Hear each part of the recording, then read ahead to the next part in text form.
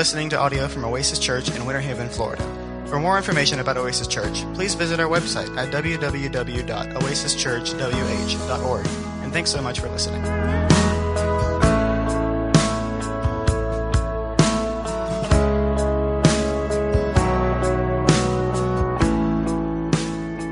We've been in Ephesians for several weeks. 2 weeks ago, we were in Ephesians chapter 4. So if you have your Bibles, I'll encourage you to turn to Ephesians chapter 4. If you've got your mobile device and you have the app YouVersion, which is a little picture of the Bible, it's called the Bible app. If you've got that under More and Events, you'll find Oasis Church, and there'll be the notes you can follow along that way too, if you'd like to. So when we got to Ephesians chapter 4, Paul's the writer of the letter of Ephesians that was sent from a Roman jail cell, or house arrest would be a better way of saying it. Paul was under Roman incarceration because he had upset a bunch of Jews in Jerusalem about who Messiah really is and who salvation is for. They were upset with him because he was preaching that Jesus of Nazareth, the carpenter that was killed by crucifixion around Passover time a couple of decades earlier, was indeed Messiah. And not only was he crucified, but he was buried and raised victorious over death. And he is now alive and is sovereign. And they didn't like that because they didn't think Jesus was their Messiah. So they were upset about that. But they were upset also because Paul was preaching that being right with God meant being right with Messiah, who was crucified and raised, and that being right with the God of Abraham, Isaac, and Jacob was possible also for the Gentiles, the non-Jewish world. So if they were mad at Paul about preaching Jesus, they were doubly mad at Paul for preaching that salvation from the God of Israel was also available to the Gentiles. Are you kidding me? They were so upset with him that they caused a riot in Jerusalem that brought Paul into Roman captivity, and to try to just manage his life against all those wanting to kill him, he appealed to Caesar. Paul was a Roman citizen, even though he also was a Jewish man. And so basically he said, if I get out, they're going to kill me. So here's what I'm going to do. I'm going to appeal to Caesar. I'm going to bring my case to Caesar. And I think Paul was just thinking, that'll just give me more time to preach the gospel. And ultimately, I'll get to tell Caesar what about Jesus, as well as I'm telling him why everybody's so mad at me in the land that he occupies in Palestine. So he's in Rome, and he's waiting trial. He's waiting an audience with Caesar. And Paul writes letters to some churches that he had already planted in other journeys that he had taking the gospel farther than ever gone. And so Paul wrote a letter to the churches, the believers in the city of Philippi. And Paul wrote a letter to the believers in the church that he had planted in Ephesus. And Paul wrote letters to the church of the people who he had planted the church there in Colossae. And then Paul wrote a personal letter to a fellow by the name of Philemon. And you can find those in the New Testament. So they were just letters written by the man who planted the church in these cities, and now he's got nothing better to do. We know that's not why he did. He's in jail. He's got not an audience that he can preach to, so he's writing letters to encourage the believers. So in Ephesians chapter 1 through 3, Paul lays out this argument about who we are in Jesus. And he's just so excited to say that Jews and Gentiles alike in Christ, by faith in Christ, we're brought into the family of God, and that we've got at our access all of these spiritual benefits and blessings that are available to us so that we might navigate successfully the life that we live while we're waiting on Christ to return, and while we're going about telling others about Jesus. Do you realize that applies to you?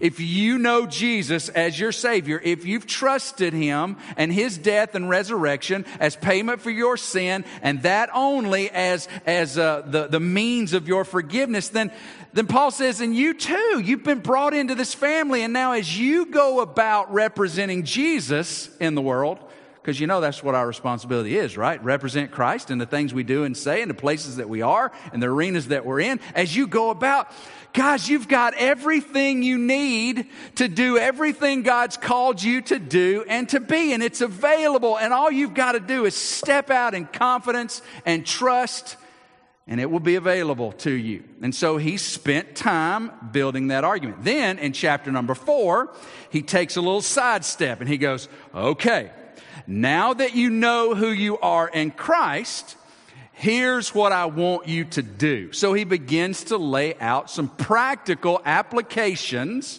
for those of us who know Jesus as Savior. And if you're with us today and you say, you know what, I wouldn't classify myself as a Christian. I don't know that I would say that I'm a Jesus follower. That's okay. Listen up. This is good, because all you're going to hear is everything that God, well, not everything, but a lot of the things that God is calling us to do and to be. Since we are who we are in Jesus, then this is what we've been given the responsibility to do. So to jump off the couple of weeks ago in chapter 4, we learned that Paul says, okay, if we're going to live this life out, the first thing that we've got to pursue together is unity. Unity. Now you look at our nation right now and you would say, unity would not be on any of the pages in the legal pads of things describing our nation. We're as divided as I can remember, and I don't know if we're more divided than before I could remember, because I can't remember. So, but we're not united right now, and I think we're in agreement on it. Paul says that's not the way the church should be. But if we're really honest, isn't the church often just as divided as our world is? Oh, yeah. There can be even divisions within a body. People that have been upset with folks and hadn't spoke and hadn't fellowshiped, and if they're going to be there, I'm not going.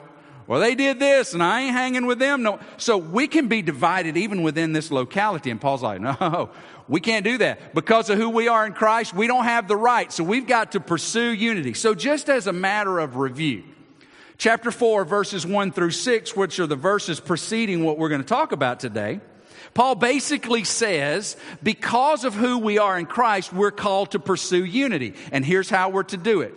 By exercising with one another, we're to exercise 4 things. Humility, ooh, I don't like that. Gentleness, oh, that's not my norm. Patience, how many of you are full of that? And tolerance. Man, we're all very lacking in those 4 arenas. We are very pride-filled. We like it the way we like it. You know what? If you don't like the way I am, I know I'm a little rough around the edges, well, then just don't hang around me. Or, you know what? I don't have time to wait on you to grow up and to come to know the things you're supposed to know. I'm tired of dealing with you. And you know what? You just bother me, and I can't tolerate the things you do and say, and I'm not walking with you. That's typically the way Christians operate. And Paul's like, not if we're going to pursue unity. So if we're going to be unified, we've got to be people. And let's just be honest. Are we followers of Jesus? If the answer to that is yes, then he's already said, I got all you need to do everything I've called you to do and to be. So if we go, well, God, I can't be humble. I'm just not very gentle. Patient, not one of my big strong suits. Tolerance, oh, come on. And if we buck God on this, basically what we're saying is, I know you say you've got all of that you will pour out through me, but you know what? I'm not really interested in what you want to do in my life. Is anybody signing up for that statement? Of course not. So when he says, be humble, gentle, patient, and tolerant with one another, he says, and I've got all of that you need. All you got to do is tap into it and walk. And then he says, I want you to pursue unity by rallying around the oneness that we are. We're one body. We've got one Spirit dwelling within us, the Holy Spirit. We have one hope, one Lord, one faith, one baptism, one God. Basically he's going, get it in here. You know how teams do, right before they go out to play the game, they put their hand in and then they go through some sort of tribal chant of sorts and they jump around and hop around and they're saying something. I know they know what they mean. And all of a sudden they holler and they go out on the court. That's basically what Paul is doing. He's getting our hand. Get in here, man. And now we're jumping around and we're chanting about we're one body. We have one Spirit, one hope, one Lord, one faith, one baptism, one God. Now let's get out there. That's the unity that he's trying to encourage us. Together. All right, so then we get to verse number 7. And he goes, but then for unity to work, there's also something that you bring to it personally. Now, before we read the text, I want to ask you, anybody ever heard of the gifted program? Anybody in education, the gifted program? All right, cool. 4 of you. Great. So, maybe y'all were the gifted ones. I don't know. So, I didn't have a gifted program at the school that I went to. That wasn't an option, which is good because I probably wouldn't have qualified for the gifted program, which is good for my psyche. So the gifted programs in the school system are based on what you bring to the table. It's not first come, first serve, right? It's not like, oh, we got to get there so we can sign up for the gifted program. It's like, ma'am, I'm sorry, it doesn't work like that. Your kid has to bring some pretty impressive scholastic tools to the table in order for them to be, because it's based on what they bring to the table. And so when we think about giftedness, that's a lot of times what we are imagining. We even say it in our vernacular. We'll say, well, that person is a real gifted speaker, or that person is a real gifted singer or musician, or that's a gifted teacher, or that's a gifted accountant, I guess. So when folks are really good at what they do, we say they're gifted at it because they've brought something to the table by which they excel personally. My dad is a gifted pilot. I mean, he's been known around the arena and the region where he's worked for years because he's just really, really good at it, because he's worked at it and has become good at that, has become skilled. God's gifted program, however, doesn't work that way. You're not gifted in God's arena because of what you bring to the table. You're not gifted because you show up and you say, God, I'd like to audition for the singing competition if I can, and I'd like to get in on, oh Lord, I'd really like to get in on the preaching competition. I'd like to show you what I got. No, it doesn't work that way. Gifted, as it applies to God's arena, involves every single one of us. And guess, if you know Jesus as Savior, you are just as gifted as any other brother or sister. Now, you might not be as talented as another brother or sister. You might not think yourself as pretty as another brother or sister, but you are just as gifted, because it's not about what you do, it's about what He's done, and it's better than that. The gifted program that God has established also plays into this call in unity. Now keep in mind, He's called us to unity, meaning He's called us to be of one mind, following after one goal, looking after one thing. And He says, and you're going to have to exercise humility and gentleness and patience and tolerance. I get it, because folks are raw and folks are rough and we need to work on this. But God's also put a program in place that will lead us toward those ends if we will just respond. Now let's read the text. Verse number 7. But grace was given to each one of us according to the measure of Christ's gift. Therefore it says, when He ascended on high, He led a host of captives and He gave gifts to men. In saying He ascended, what does it mean but that He also descended into the lower regions of the earth? And He who descended is the one who also ascended far above all the heavens, that He might fill all things. And He gave the apostles, the prophets, the evangelists, the shepherds, and teachers to equip the saints for the work of the ministry, for the building up of the body of Christ, until we all attain to the unity of the faith and of the knowledge of the Son of God, to the measure of manhood, or to mature manhood, to the measure of the stature of the fullness of Christ, so that we may no longer be children, tossed to and fro by the waves and carried about by every wind of doctrine, by human cunning and by craftiness in deceitful schemes. Rather, speaking the truth in love, we're to grow up in every way until He who is the head, into Christ, from whom the whole body, joined and held together by every joint with which it is equipped, with each part is working properly, and it makes the body grow so that it builds itself up in love. God's gifted program for unity and growth. So somebody asks me in present times, they'll say, "Hey Kev, is Oasis Church growing?" I know what they mean. Typically, they mean, did you have more folks in attendance this week than you did last week? Can you show with the data that there were more attenders this week or this year than there were last year? Typically, when folks are saying, are you growing as a church, they mean, are you increasing in number? And if you're increasing in number, then you're probably increasing in worship services. And if you're increasing in worship services, then you're probably increasing in resources. If you're increasing in resources, then, well, certainly you're increasing in facilities. And if you're, so it just goes on. So that's typically what's meant. That's not what God means by growing church. What God means by growing church is that believers are maturing in their walk with Jesus. That they have all the spiritual blessings and benefits that are theirs to walk in. A growing church is made up of folks who are beginning to actually believe and practice the things that God has said you can do if you'll just take a step in this.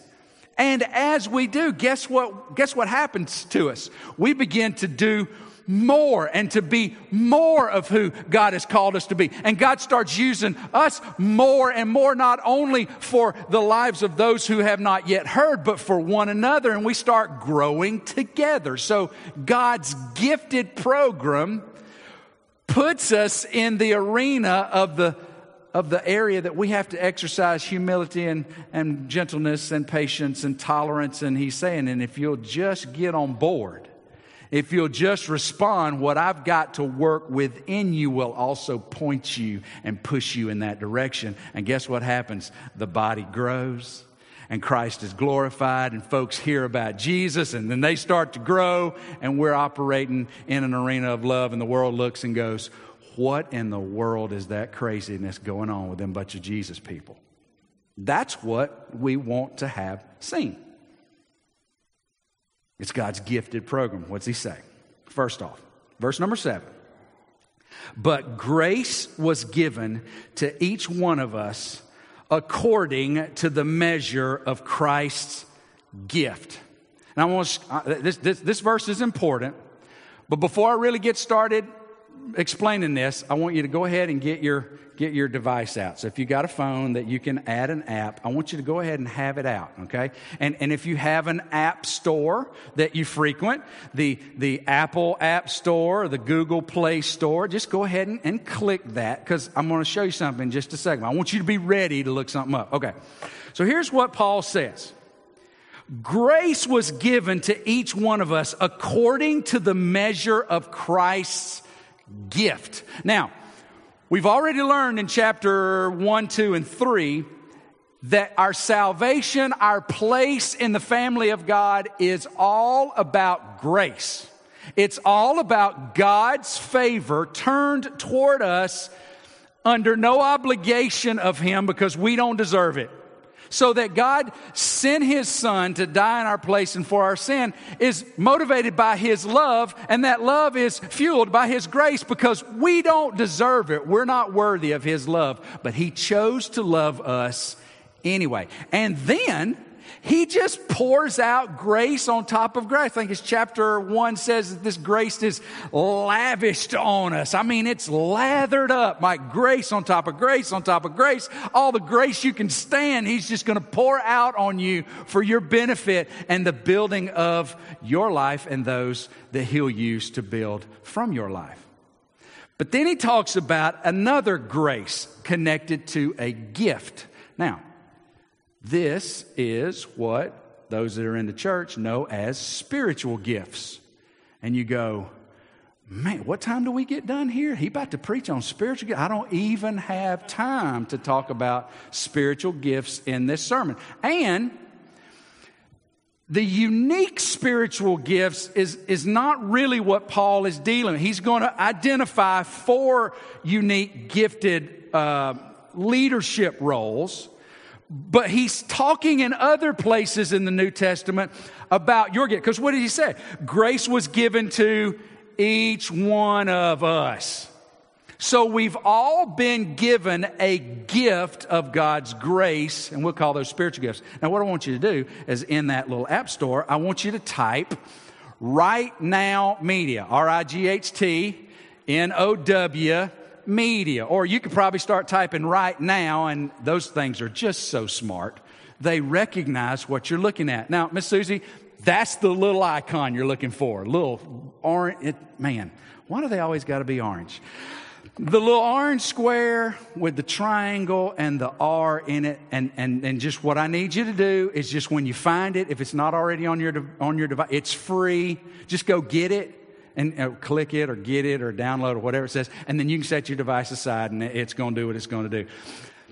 What Right Now Media is going to do is give you access, Susie, if you'll show the next slide, on your computer, your tablet, your television, if you have a Roku or an Apple TV device, all kinds of instructional sessions on all kinds of biblical truth. But the one I want you to go find is the next slide, which is called Your Divine Design.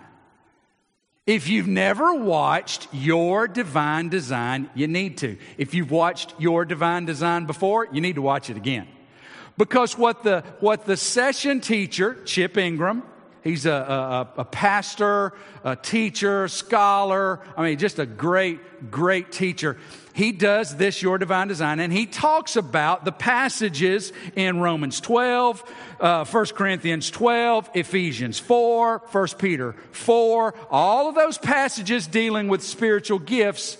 He's going to flesh that out, and he's going to do it so much better than I can, number one, and he's going to do it with so much more time than I've got today. And so here's what I want you to do. I want you to get the app, and I want you to go to that. You say, well, Pastor Kevin, I can't find it on the app. You know, interesting that you should say that. We provide access to Right Now Media to any and everybody who would like it. So download the app. Send us an email, info@oasischurchwh.org. You say, I can't remember all this. Just go to our website and go to contact us. Send us an email and say, I downloaded the Right Now Media, but I don't have access to it. We're going to send it to you. You can create your free account, and then you'll have unlimited access to all kinds of phenomenal teaching. If you're a part of a life group, you know that we all use Right Now Media in our life groups, and that's where we get our teaching from. So, learn about the spiritual gifts. You got one. It's to be you. Well, let me just tell you what these spiritual gifts are. Every believer, through what you're going to learn through those passages about spiritual gifts, you're going to learn that every one of us had, he says right here, grace was given to each one of us according to the measure of Christ's gift. So every believer has a spiritual gift. Are you a follower of Jesus? If the answer to that is yes, then God has gifted you in the same way He's gifted me. But you think, oh, no, Pastor Kevin, because there's no way I could stand up there and talk in front of a bunch of people. Y'all listen. Talking in front of a bunch of people is not necessarily a spiritual gift, right? There's a lot of folks that talk in front of a bunch of people that are saying things that aren't even remotely connected to truth, right? I think if I wasn't a follower of Jesus, I'd be standing up talking about something. My wife would say he would just be talking about something because he's doing that all the time. The spiritual gift is communicating the Scripture. and making it plain and understandable. But He's gifted you just like He's gifted me. Every one of us have it. Spiritual gifts are given at conversion. I believe that you're going to learn through these passages that spiritual gifts aren't something that you've got to go stand in line in and say, Lord, I'd like to have a little bit of this, or I'd like to be somebody. No, God gives you the gift based on how He's made you. I mean, does anybody expect to go four-wheeling in a Corvette? No, because that's not what that piece of machine, well, you may have, but that's not what it's designed for. And so God knows you more than you know yourself. And He's gifted you according to His design and His intention to use you. Every one of us have it, and every one of us get these at conversion. When we come to know Jesus, we get the Holy Spirit. And guess what? We get a gift. We don't even know we got it. And it's ready to be used or developed and deployed, but we don't even know what it is yet. Well, that's what your divine design will help you do. It'll get you started thinking about your spiritual gift. Gifts vary and they fill different roles. Not everybody's gift is the same. Aren't you glad that you're not a totality of a nose? Like if you were just a nose, that would be really weird, you know? But it would be... that's not a body. That's just a nose. We like all of the senses working together. If you like the buffet, and obviously I do, don't you like that the nose and the tongue work together? Because what does that provide? Taste.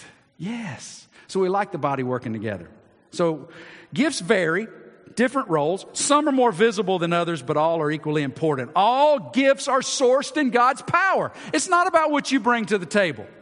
It's not that you're a more gifted person, because it doesn't have anything to do with you. It's about what God has poured out in you. And when you walk in what He's gifted you toward, folks realize it because they're encouraged and they're blessed and they're helped. Spiritual gifts are not for the edification of the individual or the promotion of the individual, but for the benefit of others. You know, there are some folks that have the gift of communicating the Scripture that have allowed themselves to think that their role in communicating the Scripture is for their own promotion. That's not how it works. It's for the benefit of others. Some that have other gifts that think it's about promoting themselves. It's not. It's about who Christ is in us. Spiritual gifts are meant to bring glory to God because they're from Him. Say, all right, Kevin, how does this work with unity?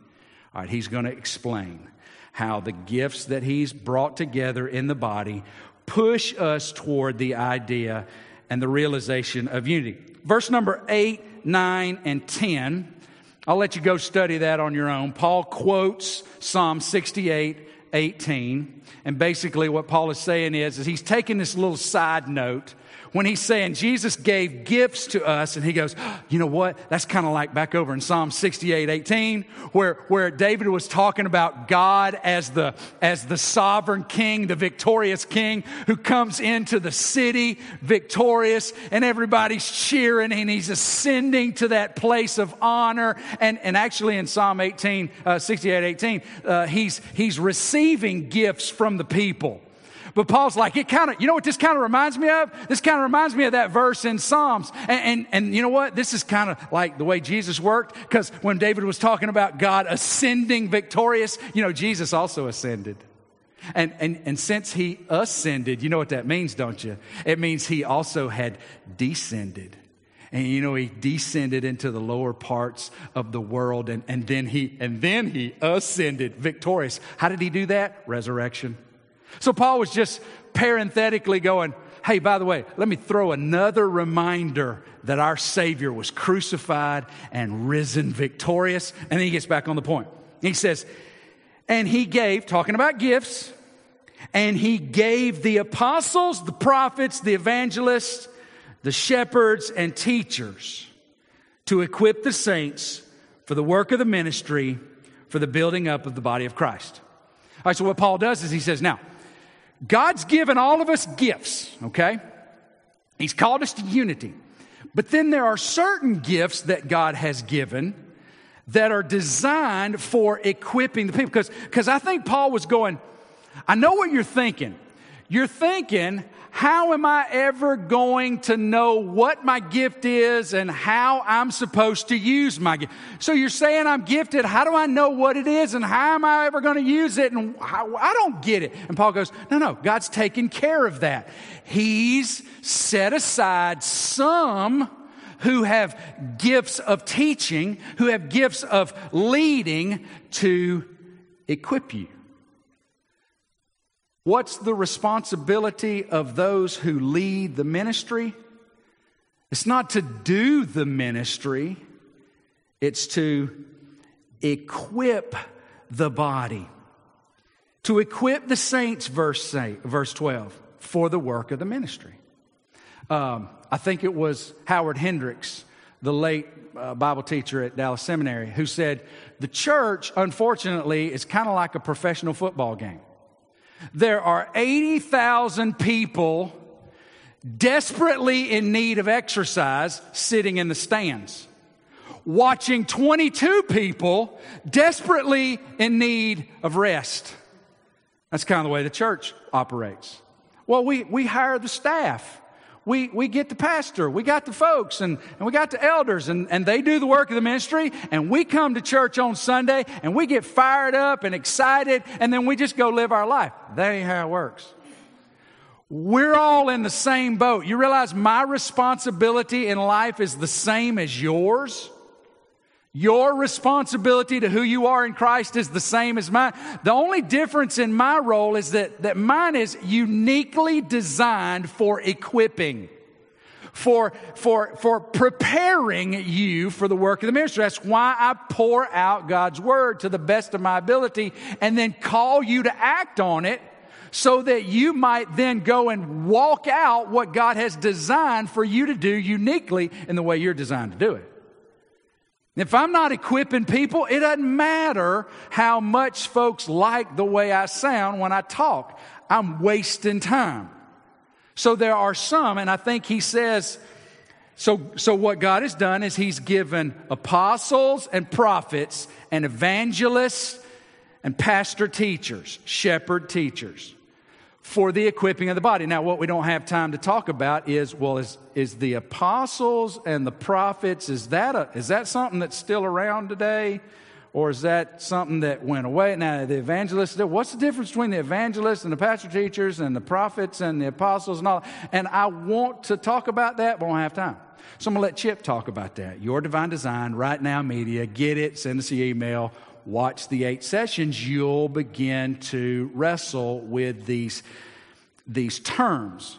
But he's using all 4 of these to represent leadership gifts within the body. And he said they're not there to get praise. They're not there to get some sort of special treatment. They're not there to get anything. They're there to equip you for the work that God's called all of us toward. That's God's gifted program.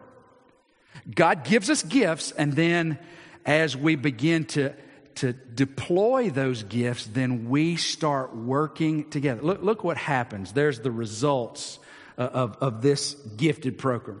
As they, verse 12, equip the saints for the work of the ministry, for the building up the body, they're doing this until we all attain to the unity of faith and the knowledge of the Son of God. What is it we're working toward? Not uniformity, where you dress like I dress and you talk like I talk and you like the things I like and we disagree on the same things and we agree on the same. That's not what he's calling us to. He's calling us to unity of the faith. What is it that is our goal? Remember, one body, one spirit, one faith, one baptism, one God, one hope, one Lord. That's what he's called. The unity of the faith and of the knowledge of the Son of God. So that we're coming together with this essential unity around the things that are taught about our Savior. Not that we agree on everything, but that when it comes to the essential truths of the Scripture, we're able to go, yep, we're fighting the same battle. We're in the same fray. We're following the same leader. We're following the same Lord. Yeah, we might disagree on how much water is needed for baptism, or whether or not, it's this or that, or whether we should have that or those.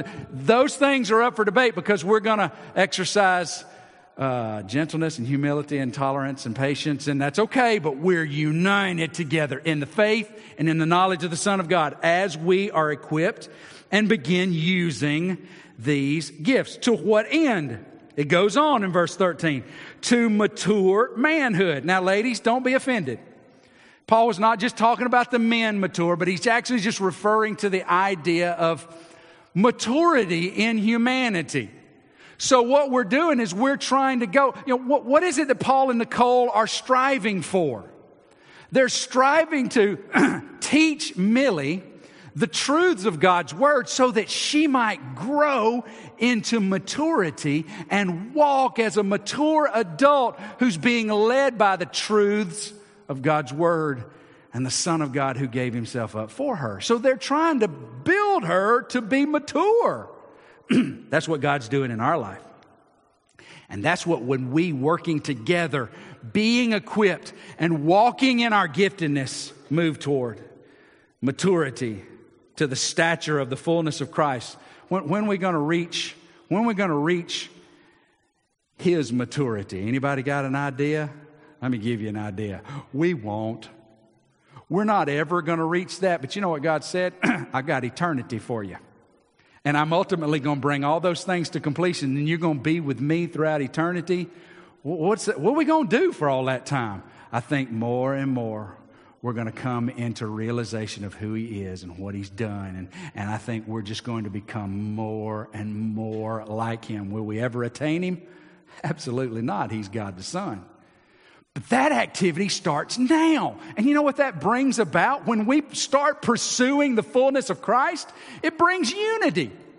We start going, we can't fight about this. We can't argue about that. We can't be upset about this earthly small. We can't sweat the small stuff, because why? We've got a bigger opportunity in front of us that we're striving for together, working toward the fullness of Christ, so that we may no longer be children, tossed to and fro by the waves and carried about by every wind of doctrine, by human cunning, by craftiness and deceitful schemes, where we become stable in our thinking and we're not running from one extreme to the next just because somebody that was popular said it.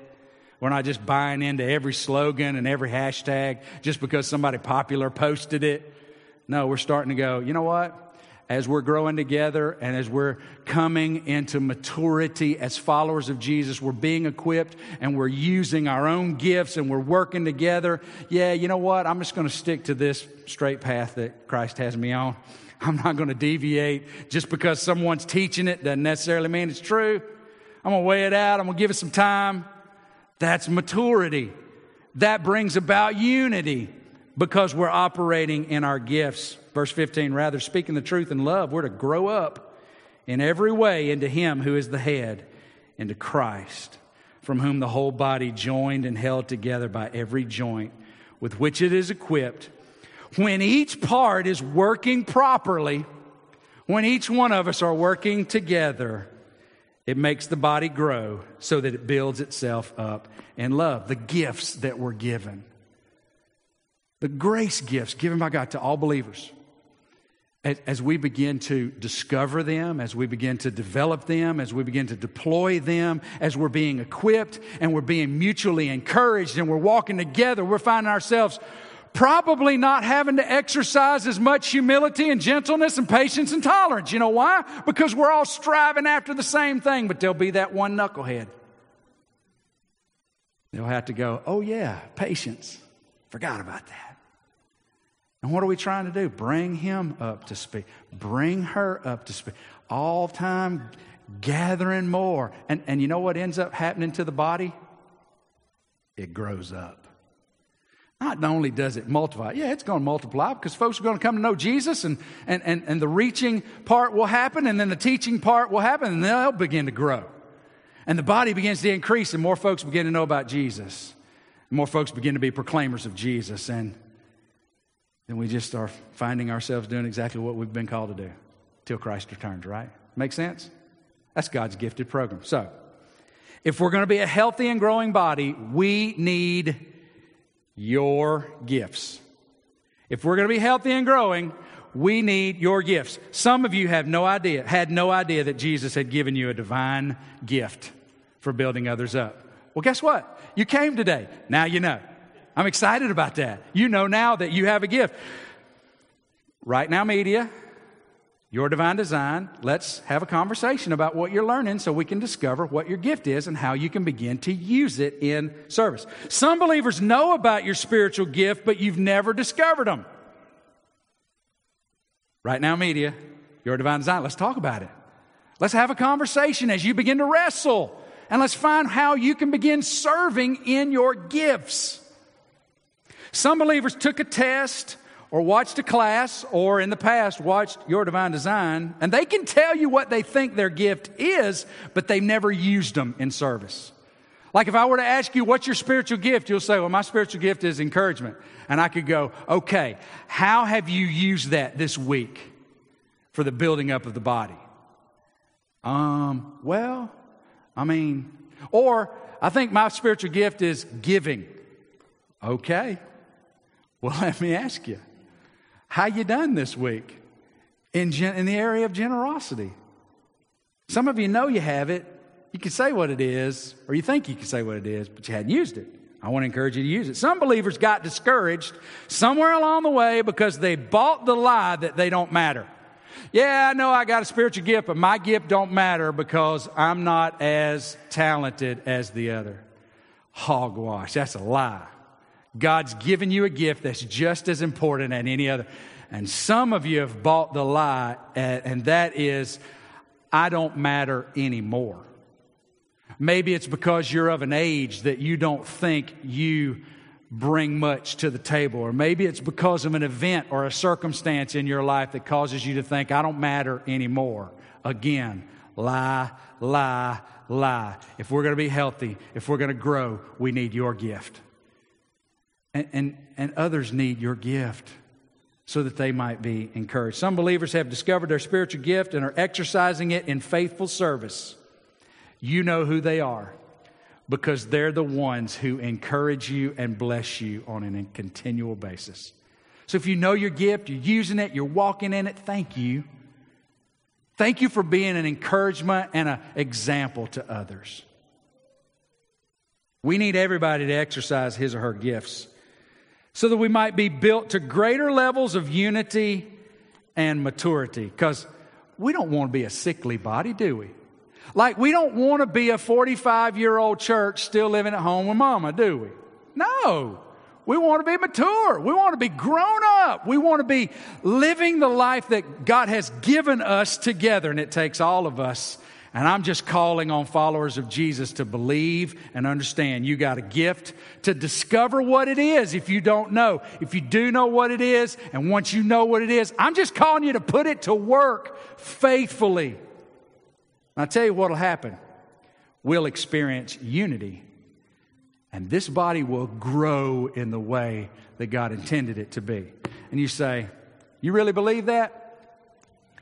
He's got all we need to accomplish everything He's called us to do and to be. I absolutely believe it, but I know we got to respond. So let's respond today. Let's bow our heads and close our eyes as we finish out today. I think it's been a good day. Maybe you're here, nobody's looking around, everybody's heads bowed and eyes closed. Maybe you're here and you're saying, Kevin, I just don't know that I would call myself a follower of Jesus. You realize that could change in a moment right now. All God has called us to is to confess with our mouth and believe with our heart that Jesus Christ was crucified and raised from the dead as payment for our sin. If you're wrestling with that right now, you know you're a sinner. I don't have to convince you of that. And you know there's not anything you can do to change it because you've probably tried and failed just like all the rest of us have. God's not called us to try to change ourselves. God has invited us into freedom. God has invited us into forgiveness that Christ has made available for us and can be received only by faith, believing. It would sound something like, God, I know I'm a sinner. And I know I can't do anything about my sin, but I believe that you love me. And I believe that you gave Jesus, God the Son, to live on this earth, to live a human life, and then to die in my place. I believe that He died because of my sin. I believe that He was buried and He rose again, victorious over my sin. I believe He's alive today, and God, I want to be forgiven. I want to be made right with you. I want to know Jesus. I want to be in your family. If that's you, I got good news for you. God will adopt you into His family just like He did me. God will birth you into His family today just like He did the rest of us. And then He's got prepared for you all that you need to walk daily as His child. Christian, you're gifted. Do you know what it is? If you don't, let's find out together. Let's put it to use. Let's put it to practice. Let's figure out how we can get that thing working like God designed you to work.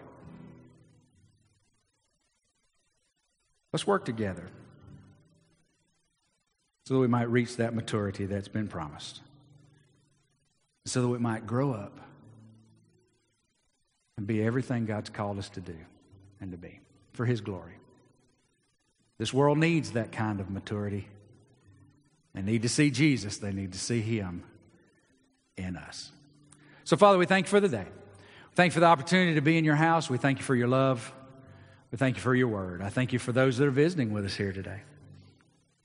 I pray, God, that they were encouraged, that they were blessed. And, Father, I pray that you speak to all of us. Show us where we need to move, and God, make our decision be yes before you even ask. We love you. We need you. We want our life to be effective in your hands. And so, Father, we just pray that you'll use us according to your will. First, in Jesus' name we pray. And everybody said, amen. Praise the Lord. His mercy is more,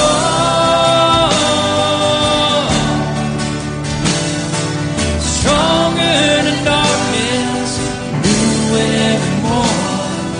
Sins they are many, His mercy is more. Our sins they are many, His mercy